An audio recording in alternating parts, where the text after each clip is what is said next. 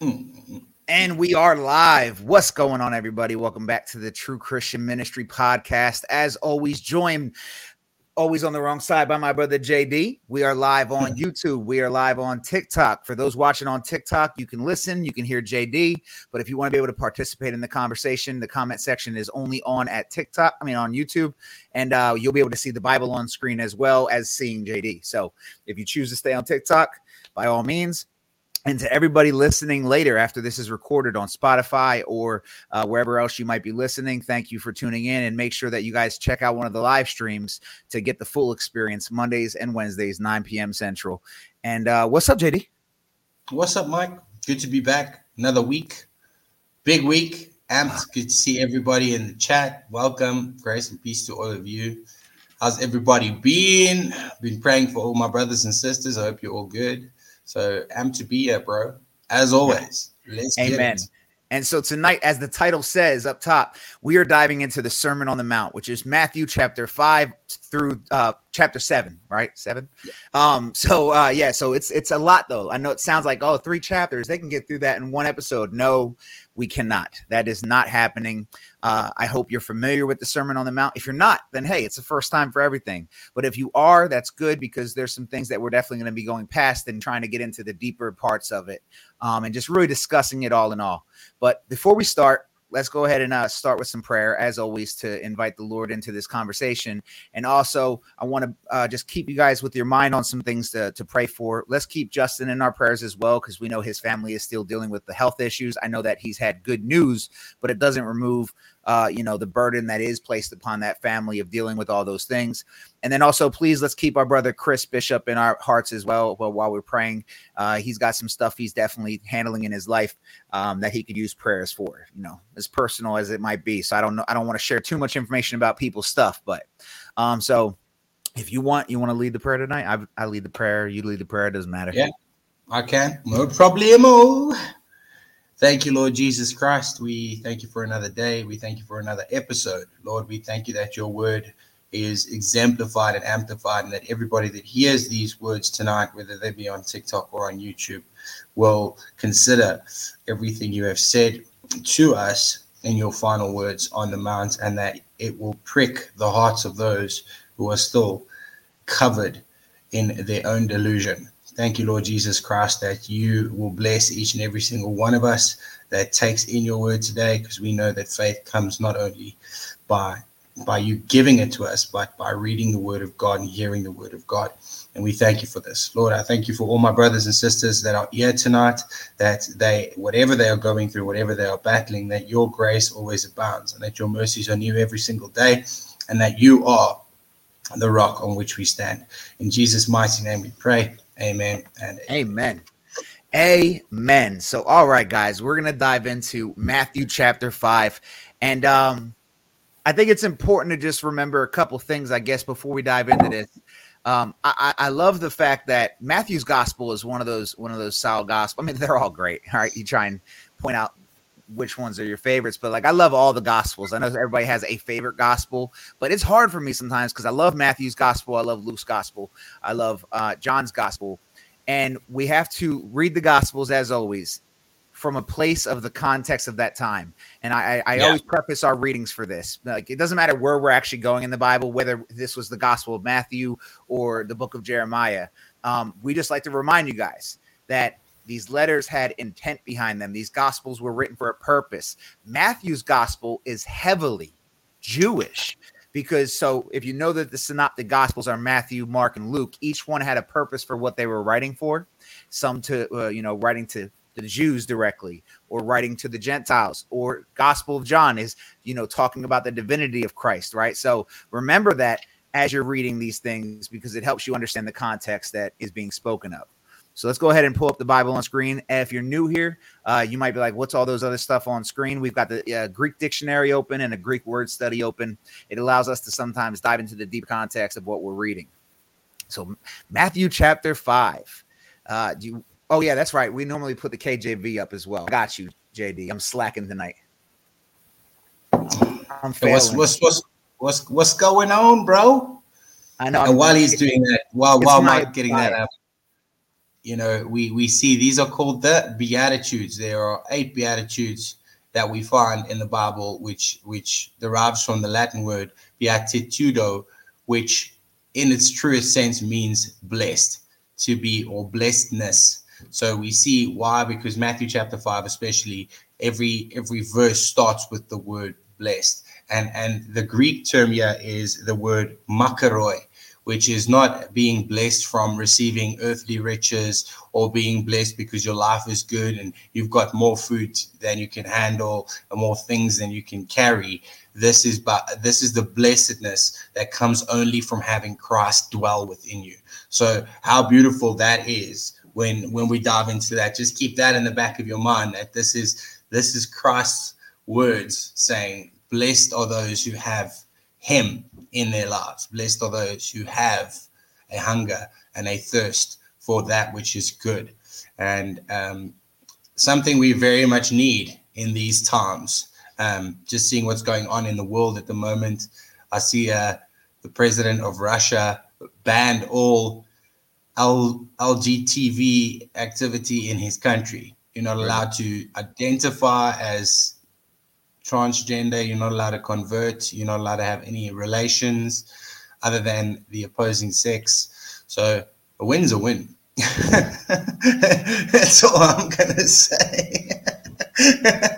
I really didn't think he was going. I was like, I wonder why he's bringing that up. And then he said a win's a win. Oh, that was good. I needed that. Dude, I did not even know the route that this was going. I'm just listening to this and taking my water. I'm glad I swallowed before you did that. You said a win's a win.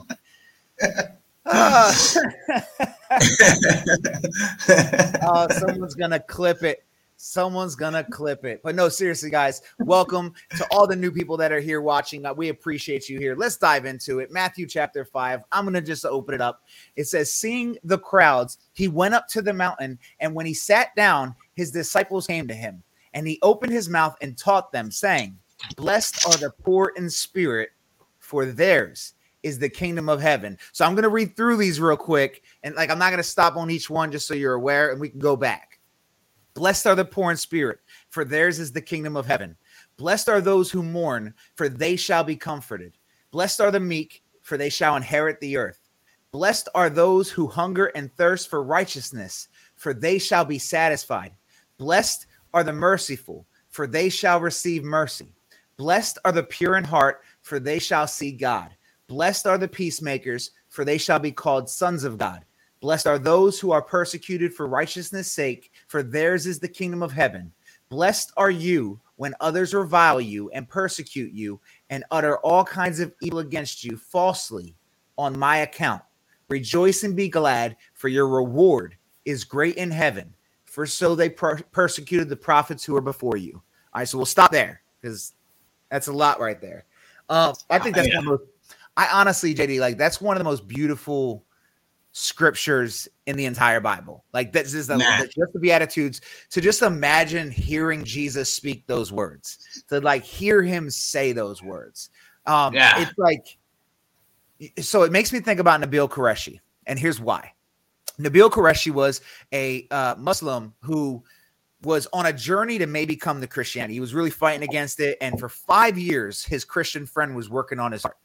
And one day, when at the pit of being down low, he was having a terrible day, he was down low, he was still Muslim, he opened up the Quran looking to find comfort in his day, and he couldn't find it because the Quran was written in a way they recite it and everything, but there's not a direct connection with the Quran like the word of God is. So he said he put the Quran down, and when he opened up the Bible, this is where he went first, I believe, or it was where he went to come to me, all of you that are weary and burdened, and I will give you rest. And he said that, the word of God spoke to him in a way that the Quran never spoke to him. It offered him hope. It offered him comfort. It offered him rest. And I think that the Beatitudes literally are the most beautiful moment where he does that, where he speaks to the people and says, blessed are the pure in heart, for they shall see God. Blessed are the merciful, for they shall receive mercy. He's talking to the lowly people that are looked over by God, by people on this world, the people who are the lowly, the bottom, that don't have all these boastful things. And it reminds me, it makes me think about the fact that The person that is going to heaven is the person who understands that this isn't the life that matters. They're not worried about boasting in this life and building in this life. They want to do kingdom things. They're focused on the kingdom. And if you focus on the kingdom, you're not focused on this. So you'll be lowly here. So I don't know. I think it's one of the most beautiful spots that you could find in scripture. For sure. Definitely. Over and over and over again. I think the first Matthew chapter 5, 1 through 12, you can literally speak on this for 3 hours, unpacking the Greek. And this is the one time I would advise anyone who's going through Matthew 5 through 7 to have a interlinear like this, the Greek interlinear, because the fullness of the terms, and this is why we have these debates, which we'll see later on, where Jesus talks about the fulfillment of the law, which obviously has caused massive controversy among believers for the longest of time, not understanding pluricide, not understanding what the fulfillment Jesus is talking about. The same way the Pharisees didn't understand it.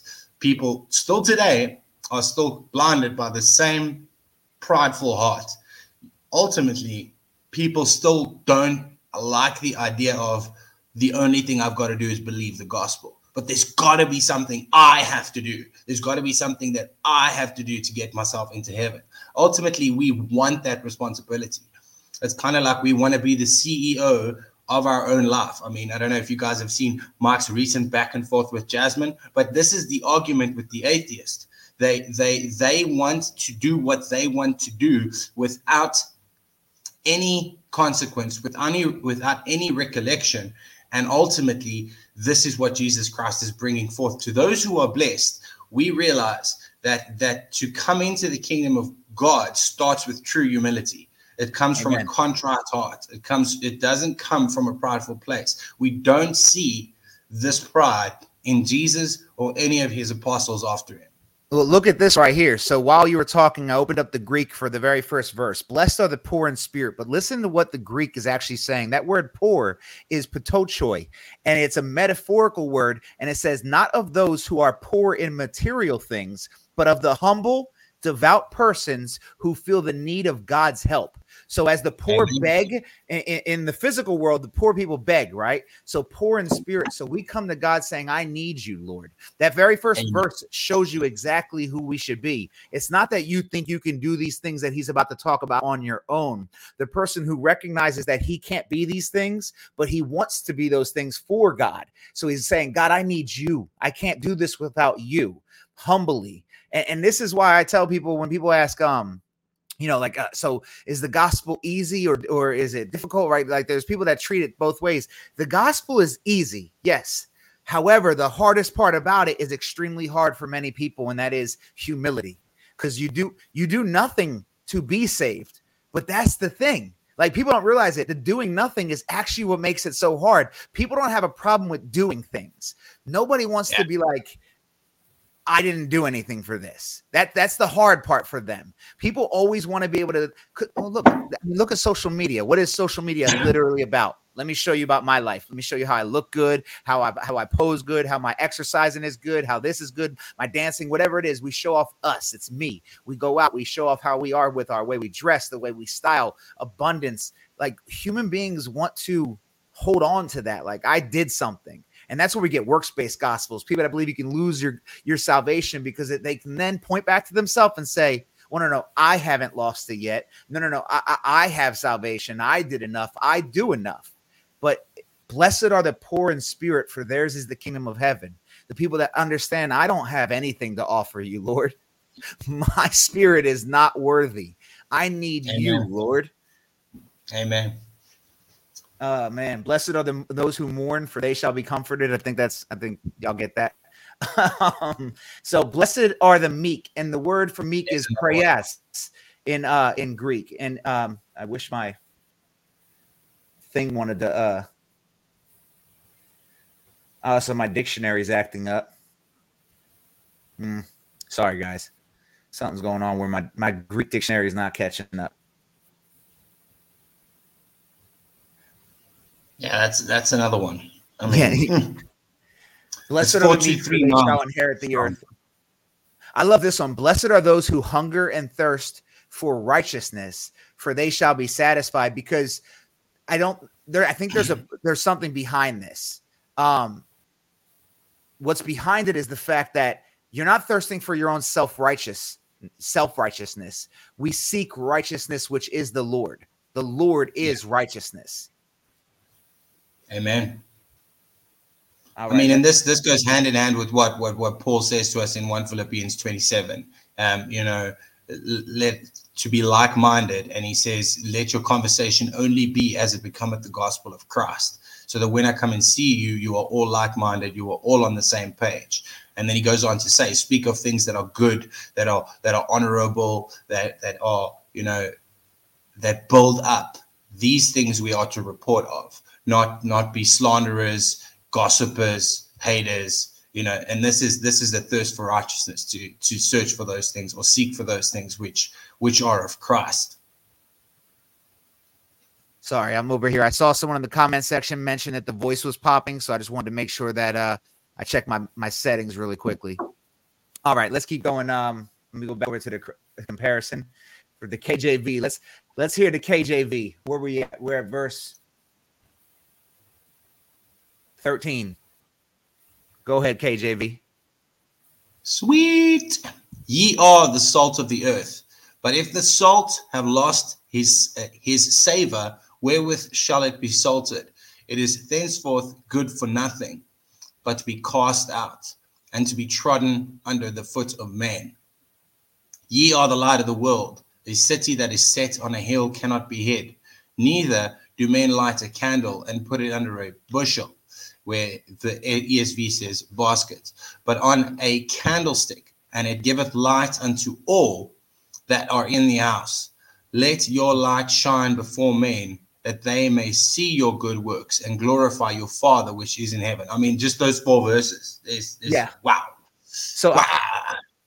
I love the fact that this is, again, people don't understand this, and we have this discussion on TikTok all day long about, oh, well, workspace or not workspace. Do we have to work? Do we not have to work? Do we work? Like, that's the conversation all day long, left and right.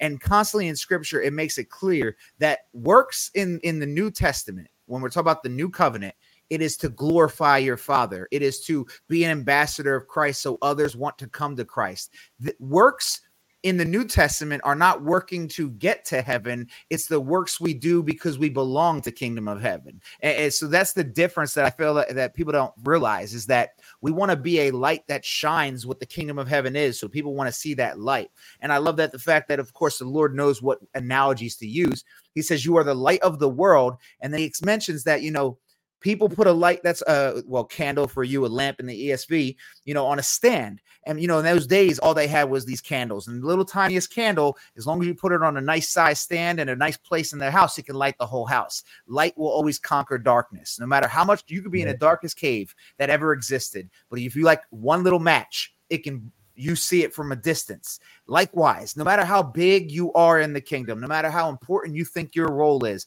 Mike, I can't preach like you. Mike, JD, I can't, do prayers like you. Justin, I can't be as bold as you, but you could be a light in the world that is so dark, because in a dark world, the smallest of lights shine the brightest. And that's what Jesus is saying, that you are the light of the world. And he tells you, people do not light a lamp and put it under a basket. Do not hide that light that is in you. And that's what matters about doing good works. It's not that, like, I can't stand the argument of, oh, so you have to be saved. Well, I'm not talking about salvation. That's the elementary doctrines. You over here, what did Paul say? When I was a child, I spoke like children do. Now that I'm a man, I speak like men do. Like, I'm not over here trying to get saved. I'm with my Lord. We sit in heavenly places with the Lord. I'm trying to glorify our Father in heaven. We need to, that should be our heart, our goal, our place.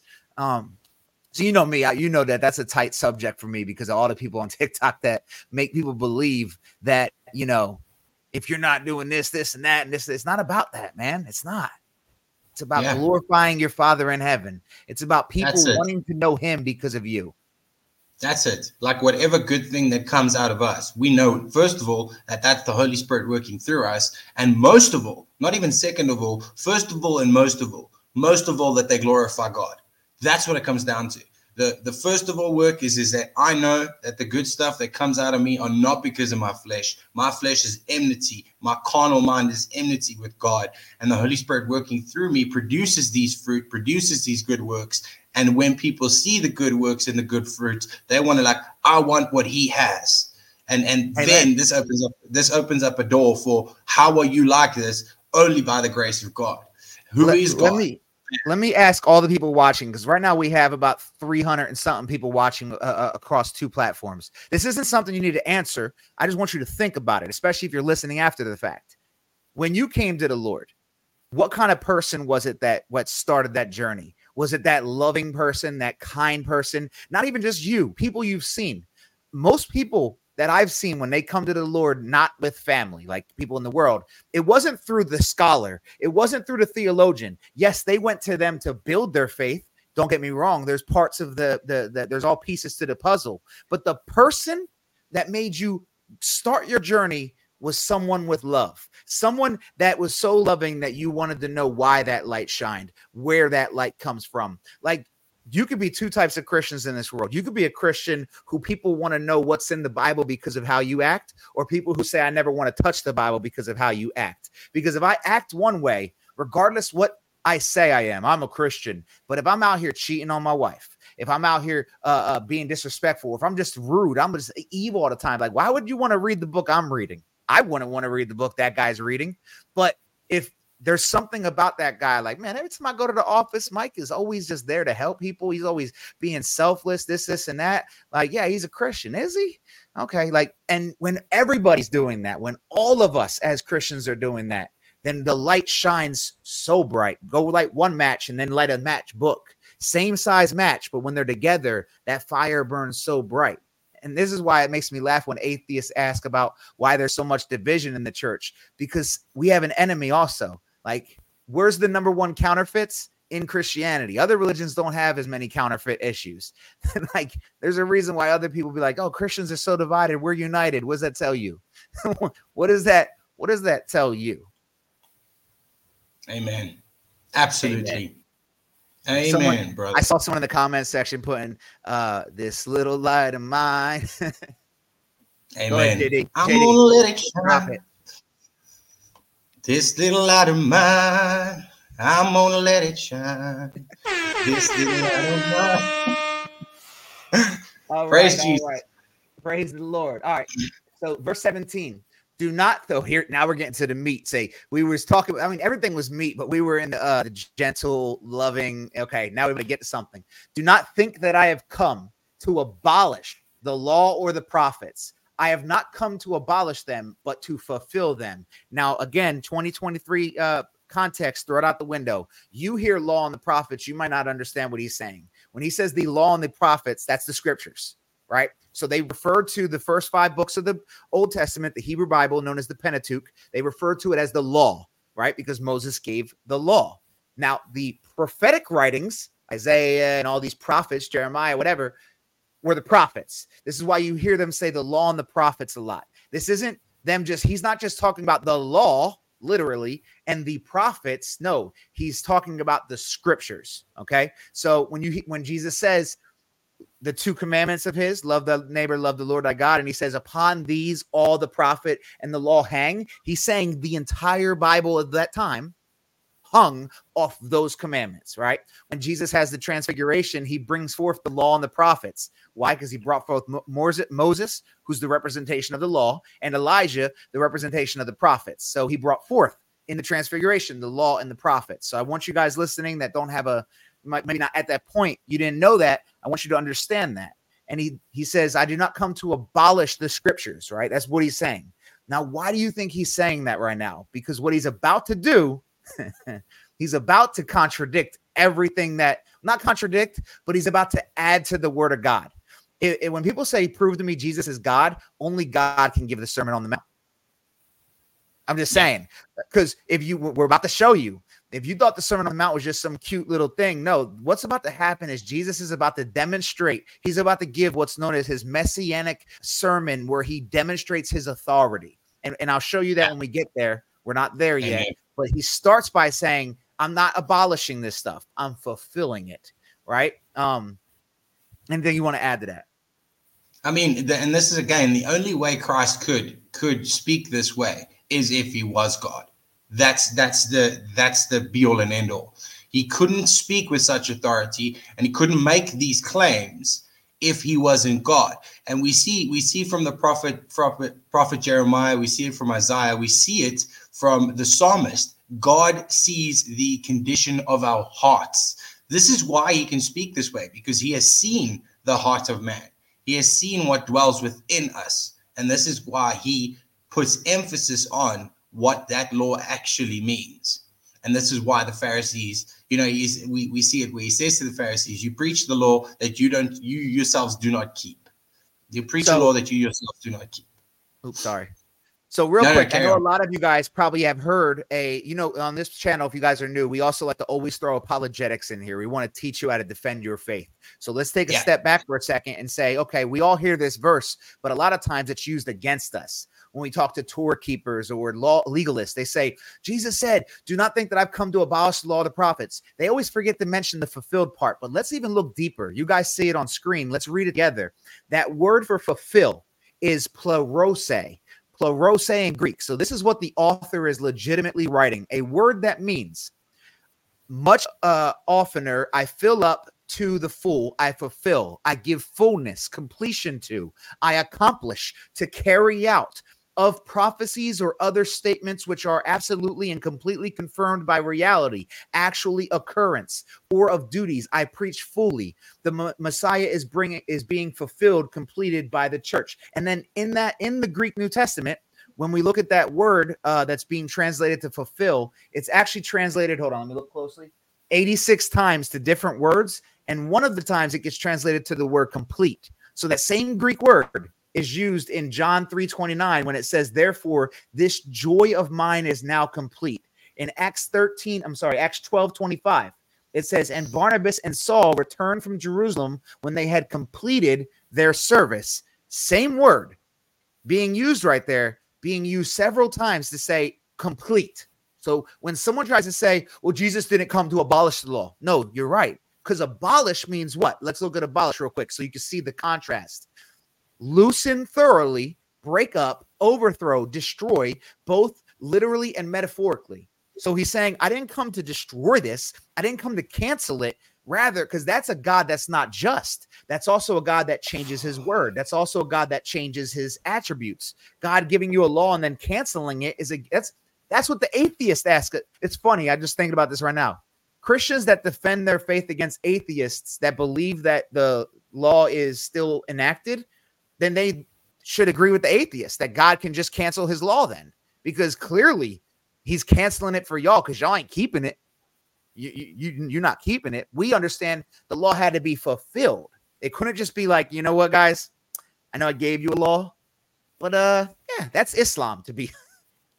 Yeah, that's Islam technically, where he's like, oh, you know what? I know I got a law, but you know what? Yeah. So yeah, don't let anybody flip that on you. And Fallon, you've got a good question. I always wondered what it would be like back then, being a disciple, told everything about God, and suddenly it all changed. And not only it changed, it's easier. Here's the thing, though. It's not a question of change. It's a question of completion. And this is the problem. This is the problem. A lot of people, especially with those of the Jewish side of things, they were like, that's the way they saw it. They saw it as something being changed. They saw it as something being altered. But this isn't what happened. This was a question of them not understanding the Greek term there, plerosai, which is the fulfillment of, the completion of. So, and again, I like to use the analogy to people that say, yes, but that's not what it means. And I say, well, when you are done paying off the bond of your house, do you still continue to pay it every month just because you're used to paying it? When you finish school, if you finish school and you've got your degree, do you still go back next week and say, well, I'm back? Well, you graduated last week. Yeah, well, I'm back because, I just gotta keep doing this because, well, I don't actually know why, but I'm just going to keep doing this. JD, I don't know about South Africa, but in America, we have places called fulfillment centers. Do people understand what a fulfillment center does? It literally fulfills orders. And what does that mean? The order is complete. Like if I have an open order with Amazon for a new iPhone and the iPhone comes in, it's fulfilled. They don't owe me one anymore. They have nothing that they no responsibility or obligation to give me anything. It's been fulfilled. Likewise, if the righteous law has been fulfilled in you, which is what Romans 8 says, then you have nothing obligated towards the law. And that's where they lose it at. Well, you're saying we can just disobey the law?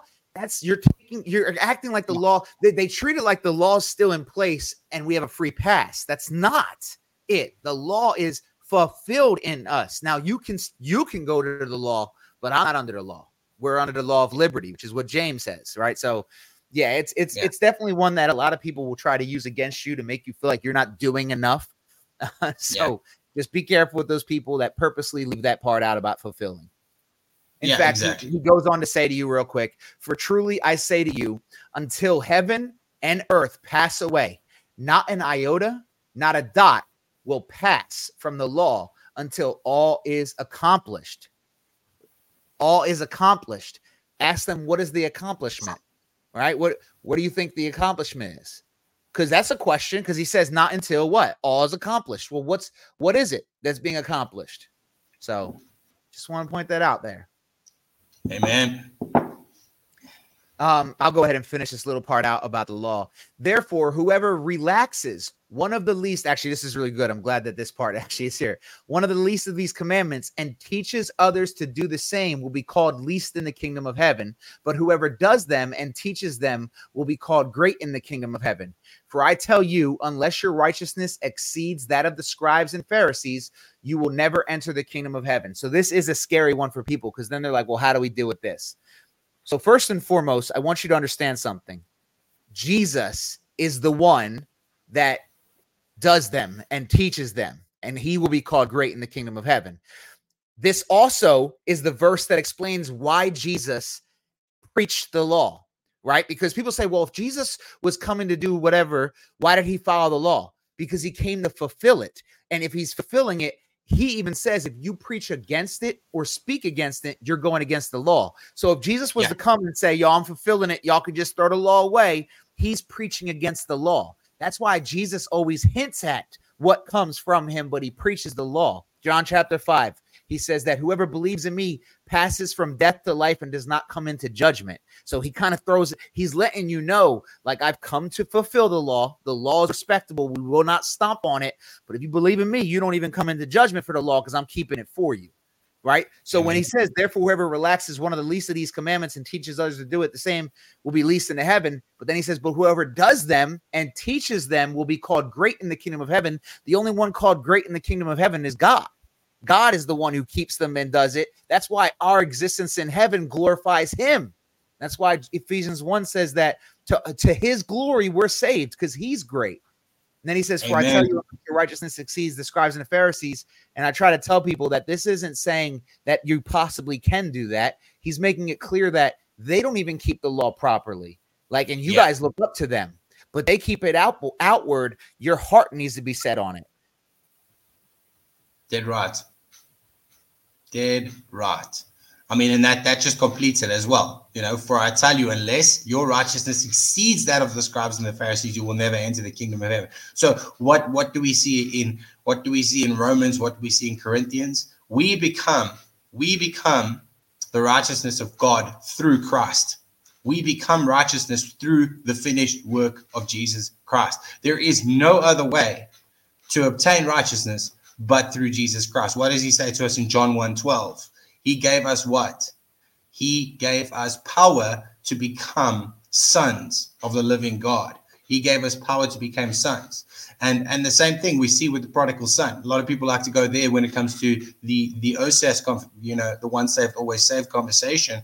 And we see that the prodigal son, even when he left, he wasn't any less a son. He was still a son. He remained a son. Although he fell away, although he went his own way, he was still a son. So again, we see this. We become the righteousness of God. Here we go.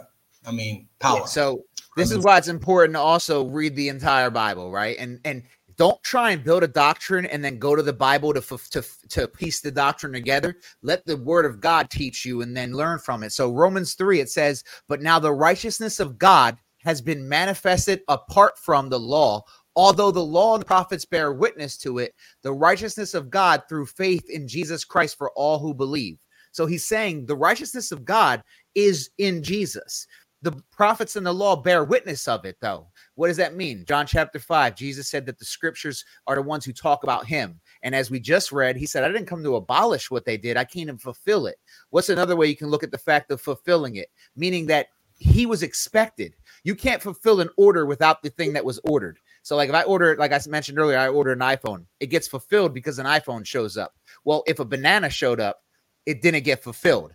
Only Christ could fulfill the Old Testament because it's about him. John chapter 5. It's not about you being good enough. The law was your guardian until I got here. The law was your babysitter until I showed up.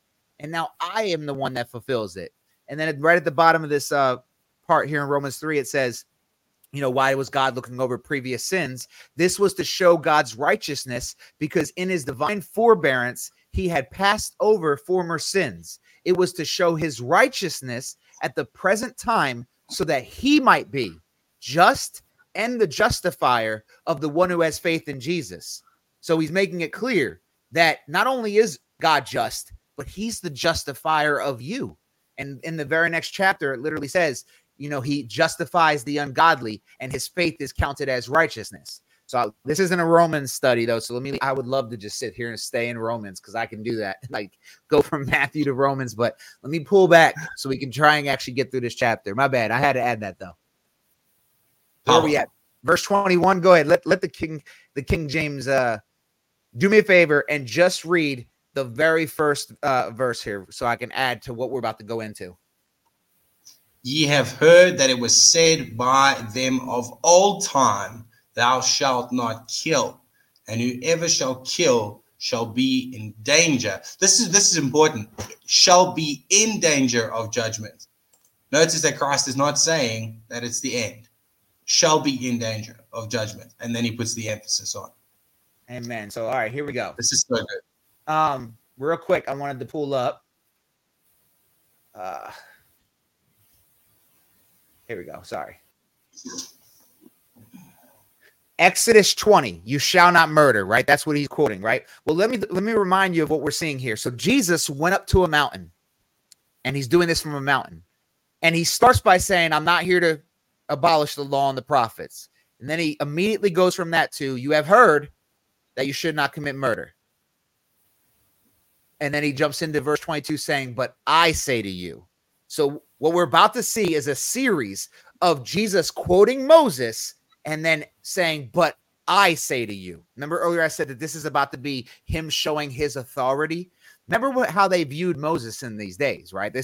They talked about Moses in a certain way, looked at what Moses said. Moses is the main prophet, right? That's like not just that, but he's like the one that they really followed, and they talk about him and they talk about his law. And he comes and he says, you have heard, quotes Moses. And then he's about to do this. You have heard, but I say. You have heard, but I say. Reflecting how Moses preached to Israel from Mount Sinai, the law from God. And here comes the Messiah from a mountain preaching to Israel about how, well, actually, I'm about to tell you it's a little bit deeper than that because this is what I say.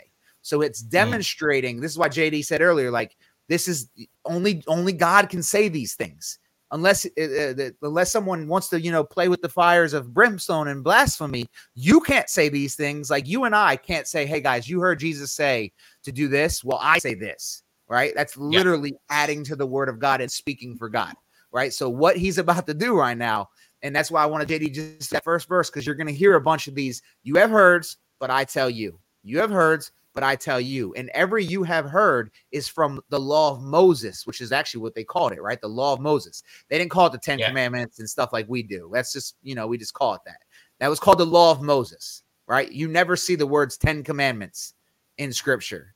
That's honestly, I think we just do that probably because I don't know why, but they call it the law of Moses, right? So, all right, my bad. Now that I've said that, you can go ahead and go back and read I guess verse 21 and 22. I don't like the KJV for this one thing, though. I'm going to be honest with you. I don't like the fact that they use the word kill for the commandment, because I do believe that the commandment is not to murder, because God actually, I mean, we know that God gives people permission to kill because he literally sends people to kill in war. And, you know, you have the right to kill, because killing is to kill is to do so justly. Murder is to do so unjustly. So if I murder someone, I'm taking a life for no reason unjust, right? But if someone's attacking my wife and I had to defend my wife and this guy dies in the process, I didn't murder him. I killed him, but I didn't murder him, right? So I do, and I think that brings confusion to people because they say, well, wait a minute, God kills people. It's like, well, no, God kills. He doesn't murder because God can't murder. Murder requires it to be an unjust taking of life. God can't take your life unjustly. It's his in the first place. Yeah. So I do like to emphasize that. That's one of the things about the KJV I'm not a big fan of. So since you're reading that, I just wanted to emphasize that. Yeah, we should probably check out the Greek, the definition there. All day long, brother, man. All right, let's open up the Greek. Let's look at the fullness of that. Do you want to look at the Greek in the or the Hebrew, the actual law? Yeah, because here it just puts murder. So it just shows murder. Let me see. Let's go back to Exodus real quick, or Exodus 20:13, and the word for murder is tersah, and to kill, murder, strike down. So it uses both words to kill, but it has murder and strike down. Again, though, I believe that the context is obviously unjustly, to take life unjustly. Yeah. But hey, maybe I'm wrong. I think that speaks for itself. Yeah, I think we both agree with that, regardless what the version says. I just wanted to emphasize it for people that have that question. Yeah. Amen. And there we go. Verse 22. But I say unto you that whoever is angry with his brother without a cause shall be in danger of judgment. And whoever shall say to his brother, Raka, shall be in danger of the council. But whoever shall say, thou fool, shall be in danger of hellfire. Now, that's a big one. That's a massive one. I mean, and I'm just going to go read the ESV quickly, but I'm saying to you that everyone who's angry with his brother will be liable to judgment. Whoever insults his brother will be liable to the council. So there we see that. And whoever says you fool will be liable to hellfire. And this is again, you know, where we go to the King James. He says shall be in danger of hellfire. So again, we this is why I say, especially with Matthew 5-7, it's I would always suggest to anyone who says they're busy with the Sermon on the Mount, get an interlinear, get two translations, and have the Greek interlinear here, because again, we see the words and the emphasis here. Here it says shall be in danger of hellfire, and in the ESV it says you will be liable to hellfire. So again, we unpack each. So what is it? You might be, or you are liable. So again, we see both in their truest form. Yes, you are liable to hellfire. You are in danger of hellfire, because without a changed heart, without a renewed spirit, we are all headed that way. So again, we look at the fullness of the passage and what Jesus Christ is trying to say here. Yeah. And honestly, I think I talked about this recently, that notice that Jesus is currently using a word that would be considered a foul word of those days, right? But he's using it in a teaching moment, right? And this is why it's important to understand.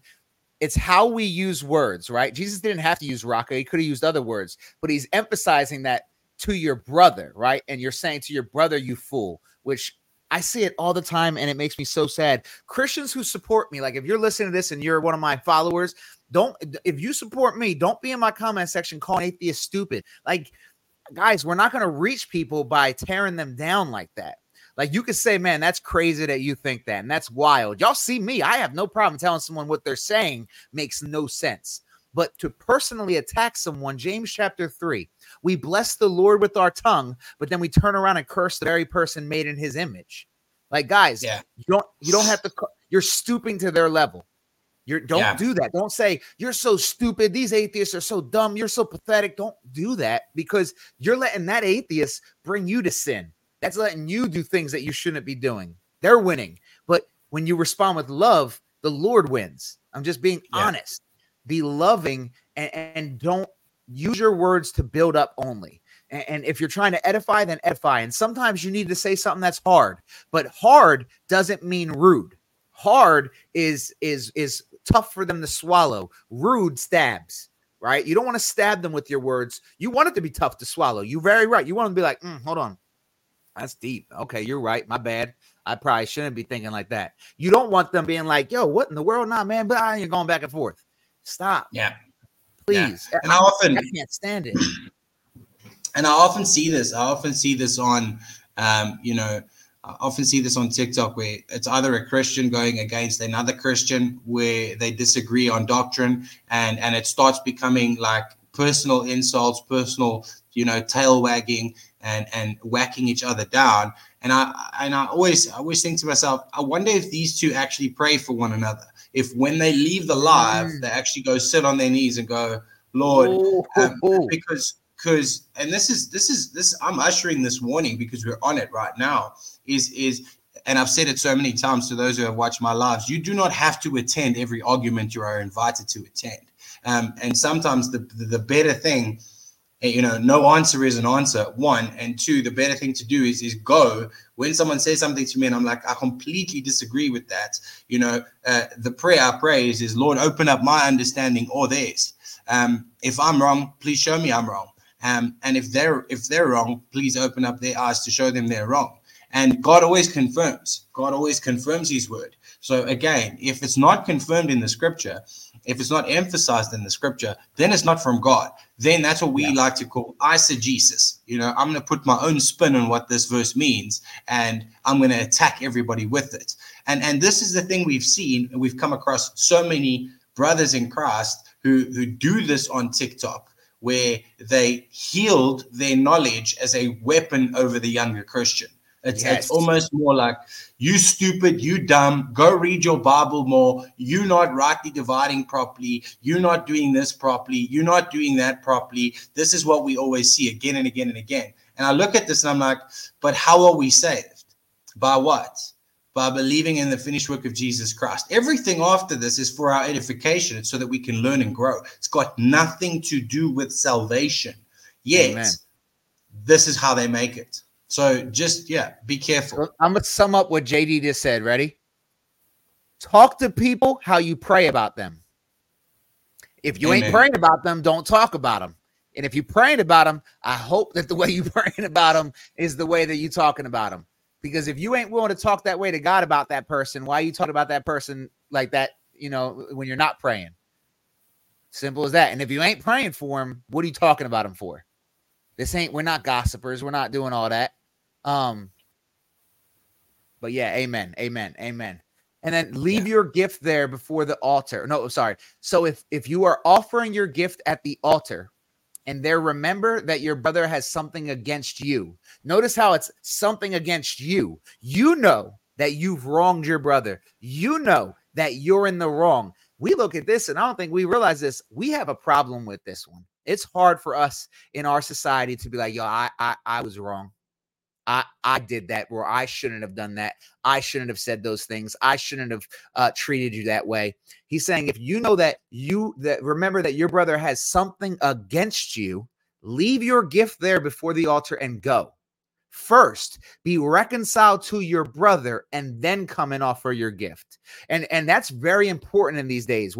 I know to us, the thought of offering our gift at the altar, we don't understand it because we don't do it.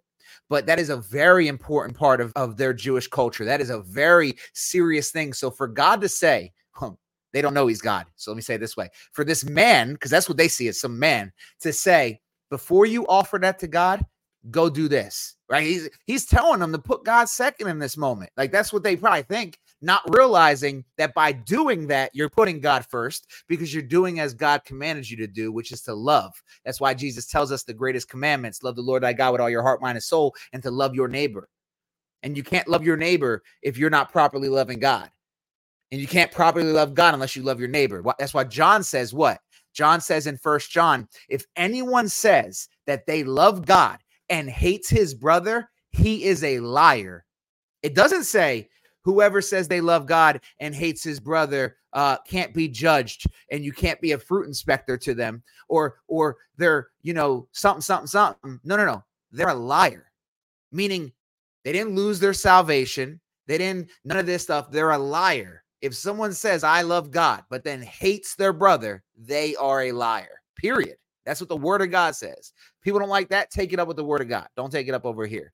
And that is validly important. And we as Christians in today's society struggle heavily on that because we live in the age of it's just me and my Bible, me and my Jesus. Jesus has become our own self-help coping mechanism. How many people are like just me and my Jesus time outside and I ain't worried about them and this is my faith and I keep it between me and God and just like don't correct each other. Just no.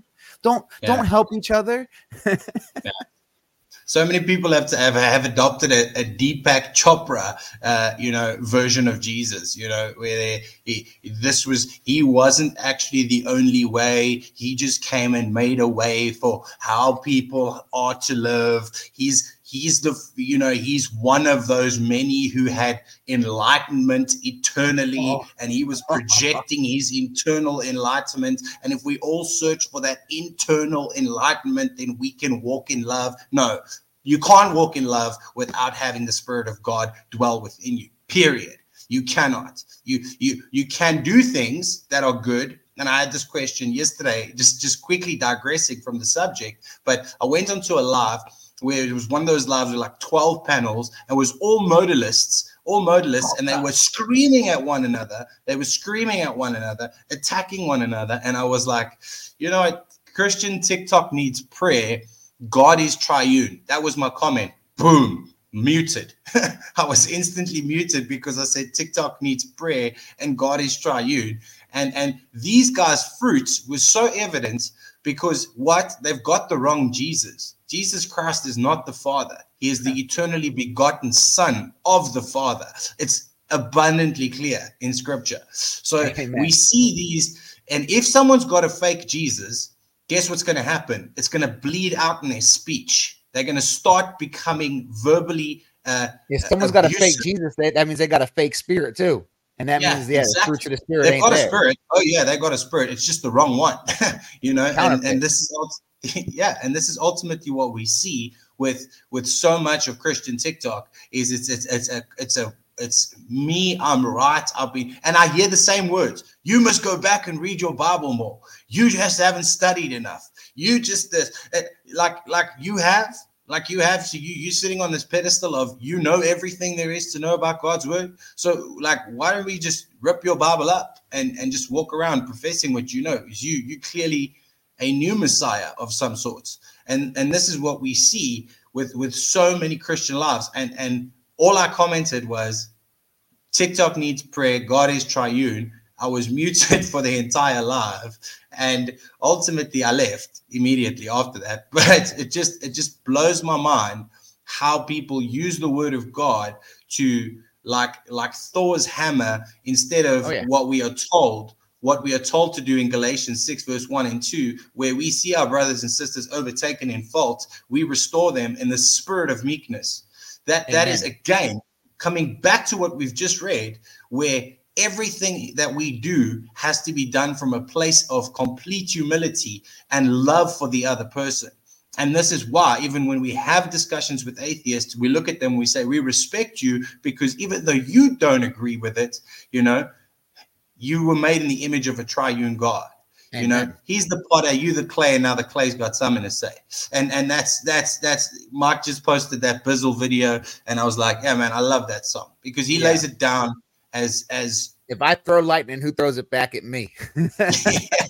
You know what I mean? It's just this is ultimately what Paul says to us in 1 Corinthians 13. It doesn't matter what you do. If you do not have love, if you do not have that charity in your heart to be doing what you're doing, you're always going to come back and go, I did this for you. I did that for you. And I've seen it. People call you brother, love you, brother, until they find out you disagree on doctrine. He's a heretic.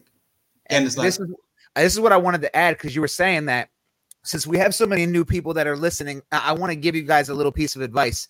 The word of God never tells you, trust the guy that sounds good.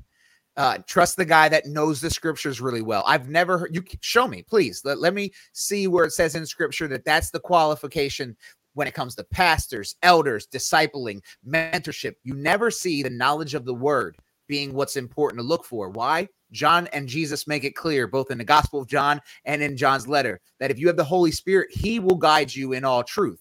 Now, why is fellowship important? Because they help keep you in line with the Holy Spirit so you don't start listening to your own understanding. And this is why we have people that split in different directions and whatnot, because it's pride. But James chapter 3, I feel like summarizes the best way that you can identify what Jesus says when he says in Matthew 7, which we're going to get to know them by their fruit, right? So I just wanted to read this so you know what you're looking for, because it goes hand in hand with what JD was saying. Like, people can ask me, is oneness right? They got a lot of good points. Watch their fruits. Because as JD mentioned, when I see oneness people, they always have some fruit issues. Now, I'm not saying all of them. Some of them might just be ignorant and in their own world, but they're still loving guys. But the majority come off in that negative, angry, self-righteous. It's just so much. And James summarizes it saying, who is wise and understanding among you? By his good conduct, let him show his works in the meekness of wisdom. Right there, he's saying by a person's conduct and their meekness of their wisdom. They're not boasting about their wisdom. It's the meekness of their wisdom. And you can see it in their conduct and how they live.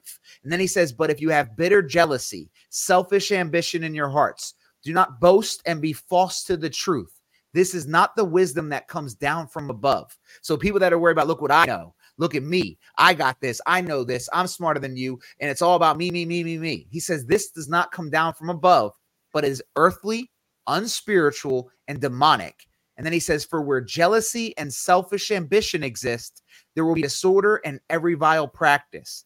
But the wisdom from above is first pure, then peaceable, gentle, open to reason, full of mercy and good fruits, impartial and sincere. Like, nothing there was about your knowledge, but that's what you're hearing when it says wisdom from God and its actions, peaceable, gentle, open to reason, all these things. That's the wisdom from God.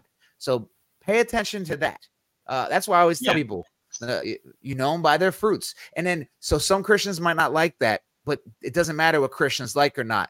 Knowing a teacher isn't the same as I don't have the right to judge my brother or sister in their walk. That is true. The scriptures tell me not to judge their walk with the Lord. It tells me to correct them when they're in error, but it says in Romans 14 to keep your faith between you and God. But a teacher is held to a higher level of accountability. Teachers don't get when JD and myself choose to do this and put ourselves in front of hundreds of people, we don't get to hide behind ignorance. We don't get to hide behind, no, you can't judge me. We chose to represent Christ and stand before others. James chapter 3 starts that way, saying, hey, not everybody's called to be a teacher, for we know we will be held to a higher level of accountability. So when someone's trying to be a teacher and they're not following in Christ's ways, and you say something, don't let them try and pull that like you don't get to say that. Like, bro, you don't act like a Christian. Y'all know I've said it before. Yeah. I mean, we see this so abundantly clear from the Apostle Paul. He's an expositor when it comes to preaching God's word. He lays it down with the utmost love, but also rebukes where it's necessary, exhorts where it's necessary, reprimands where it's necessary. And every single time he's done it, it's done it out of love. Amen. That's what and then that passage continues. I forgot it keeps going. Come to terms quickly with your accuser while you are going with him to court, lest your accuser hand you over to the judge and the judge to the guard, and you be put in prison. Truly, I say to you, you will never get out until you have paid the last penny. And then he rolls in from there to the adultery. You have heard that it was said, you shall not commit adultery. But I say to you that everyone who looks at a woman with lustful intent has already committed adultery with her in his heart. And before we continue, and I let JD kind of point at this, notice that in these two passages so far, he said, you have heard, but I say, the you have heard is the command to follow. But I say points to the heart condition, the heart position. Because what does Jesus say to the Pharisees? You honor me with your lips, but your hearts are far from me. You see, Jesus is also pointing out in these moments that it's one thing to follow the commandments, like physically, right? But if your heart wants to sin against God, you still are sinning against God. So if I see a woman that looks good, and in my heart, I'm like, man, I would love to, I ain't going to do it because I can't cheat on my wife. That's a sin. I go to hell. But if I could, I would. My heart wants to sin against God. My heart wants to rebel against God. And the only reason I'm not doing it is for selfish reasons, self-preservation kind of reason, right? Like, I don't want to go to hell. And that's what Jesus points out to these Pharisees. Like, you're just doing your things to be perceived as righteous. I know your heart. And he's telling us, like, you have heard, don't commit adultery, but it's not just about following a command. It was always about your heart. Like, you should not want to commit adultery. You should not want to harm your brothers. This is what the law has been about. It's about love, not just follow this command because I said so. And that's the difference. Yeah. I mean, and I just want to digress with a quick story. There's a massive wedding feast, and they get a pastor in, and they get this famous motivational speaker in, right? And while the whole wedding there's 500 people in the reception, and the wedding is busy, and they get this motivational speaker to stand up, and they ask him to read Psalm 23, and he flies through the Psalm. He reads Psalm 23, he quotes it backwards. He doesn't even have to open up a Bible, and he reads, he quotes Psalm 23 off the back of his head, and at the end of the Psalm, everybody stands up and cheers. Everybody stands up and cheers, and they clap hands. And the next they ask the pastor if he could please do the same psalm. And he then opens up his little Bible and he reads from the psalm. And when he looks up, there's no cheering, no clapping, but multitudes of the 500 people, at least half are sitting with their hands covering their face in tears. They go back to the motivational speaker and they say, why did you get such a big applause? And why did he get, people into tears? And the motivational speaker answers with this. He says, I might know the psalm, but this man knows the author. And that's what it comes down to. That's what it comes down to when we read scripture. Do you know the psalm, or do you know the author? And so many times I find myself looking at how people exegete the text and how they bring it across. And I think you might know the verse. You might be able to quote the verse. You might even know that verse off the back of your head. But do you know the author? And that's what we always come back to. And we just waiting for our brother to get rid of his heartburn. Headache, not heartburn. Oh, it just hit me, and that's why I don't know if you saw me on camera. I was over here like, woo, something hitting my head right now. I had to go grab a Tylenol real quick. I'm sure whatever you said was beautiful, JD. So I applaud you on that. Go back and listen later, man. Yeah, go back and listen later. And then he says, "Oh, this part. I think this is funny because I've heard an atheist try to. Did you read any more of the verses, or were you just giving your story?" No. Yeah. So verse 29, I've actually heard an atheist try to use this against Christianity. Like that's your religion tells you to pluck your eyeball out. So in verse 29, he says, if your right eye causes you to sin, tear it out and throw it away. For it is better that you lose one of your members than that your whole body be thrown into hell. And then he says, and if your right hand causes you to sin, cut it off and throw it away. For it is better that you lose one of your members than that your whole body go into hell. Right. So I don't know about you, JD, but I actually see this as the body of Christ. And he's kind of letting you know about separating yourself from others. Now, maybe I'm wrong. But how others can drag you into these issues, right? Others can drag you into serious issues that in the church to where you fall into sin and temptation because of the people that you're around. And I see this as that. Maybe I'm wrong. I don't know everything. I don't know how many times I got to say this because people still be thinking I know everything and I don't. But obviously it can also be pointed to the fact of, more of a metaphorical rate. But I believe that this is also an allusion towards the fact that the body of Christ, and, I refer to it as in the Protestant Reformation, I believe is kind of like remove the hand that's sinning from you, right? I know Catholics don't like when I say that, but I believe that that's a very similar kind of thing. Like y'all tripping, we got to divide the body at that point sometimes. And Paul points out that in 1 Corinthians when he said some division is necessary so that the counterfeit or that the true will be shown to shine brighter, right? So, I mean, Paul even emphasizes that sometimes it's possible that it's necessary to divide, right? So if the hand is causing you to sin, cut it off, remove it. But Yeah, this and can again, also be, oh, go ahead.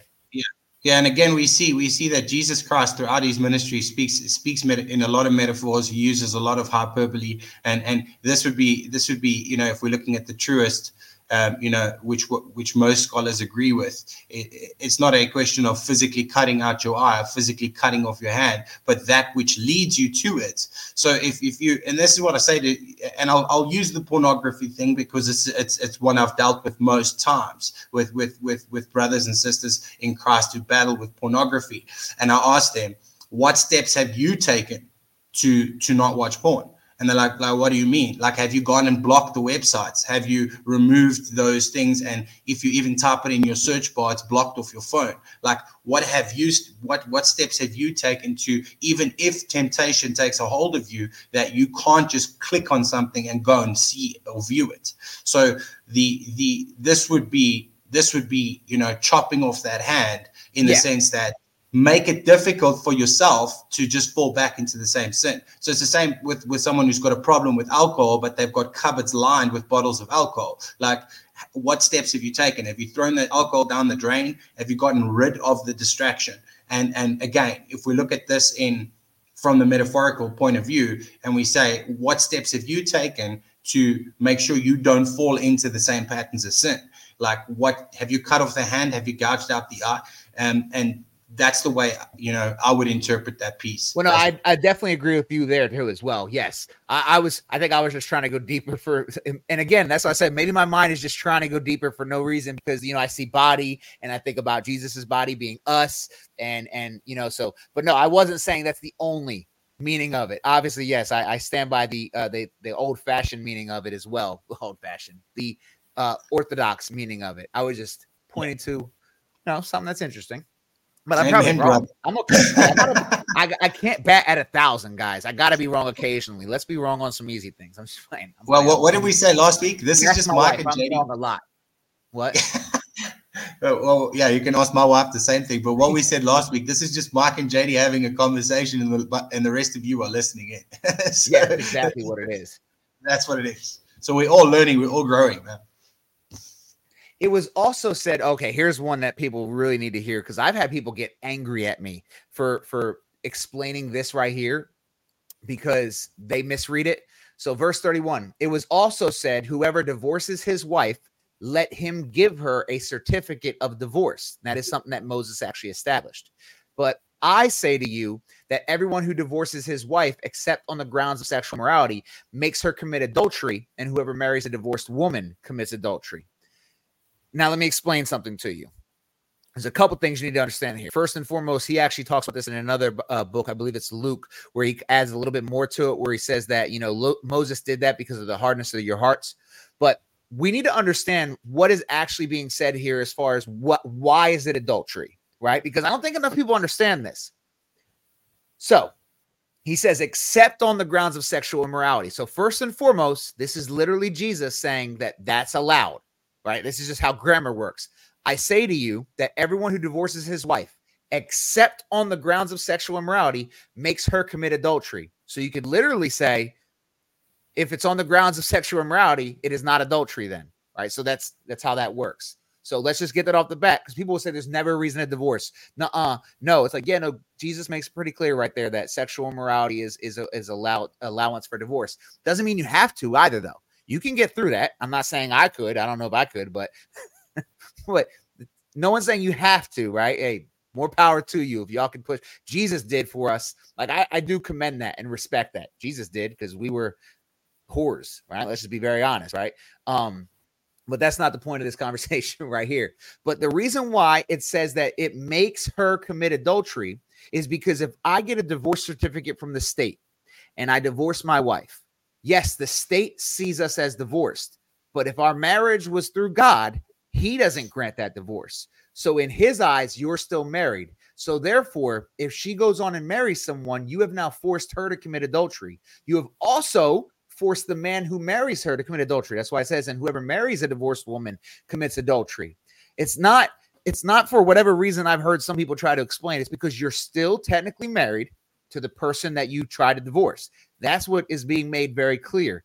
Therefore, it's not adultery if you have a legal divorce the way that it says, except on grounds of sexual immorality, because you're not considered married in God's eyes if you divorce on those grounds.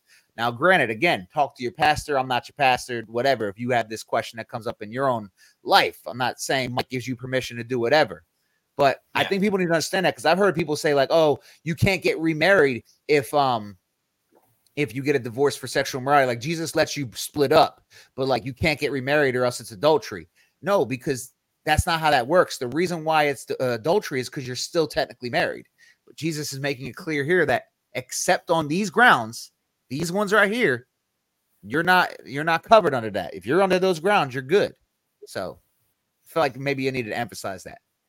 Yeah, and I mean you can go to Romans 7 as well if you want further clarification. I mean, Paul addresses it in the first few verses of Romans 7 as well. So I know that people are going to ask that question, so I'll just answer it real quick, even though it's not part of this. Someone said, so what about abuse?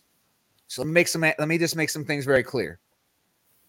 If a woman is getting abused by her husband or a husband by his wife, the very first thing that a Christian is going to say, a true Christian who follows the word of God, is get out of the house, right? There's nothing wrong with the separation. You can separate.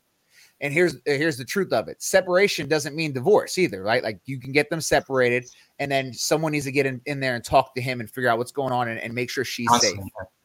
Now, the scriptures do give one other permission for divorce, and it's not abuse. It's if an unbeliever leaves. And you need to pray on this. But what I would say, if I was mentoring someone who's getting beaten, he's not a Christian. He's an unbeliever, because any man who lays his hands on a woman is not a Christian. Like, you know how I said earlier that the Bible says anyone who says they love God but hates their brother is a liar? I feel confident saying anyone who says they love God but hates his wife is a liar. And if you beat your wife, you hate your wife.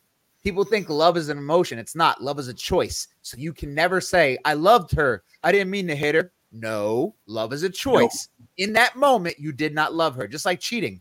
In that moment, you did not love her. I don't care what man says to you. Listen, women, if the man says to you when he cheated on you, be like, yo, but I really didn't mean, I still loved you. In that moment, he didn't love you. That's not how love works. Love isn't contingent to like the fact that it just exists. You have to demonstrate love every single day. It's not an emotion. Yeah.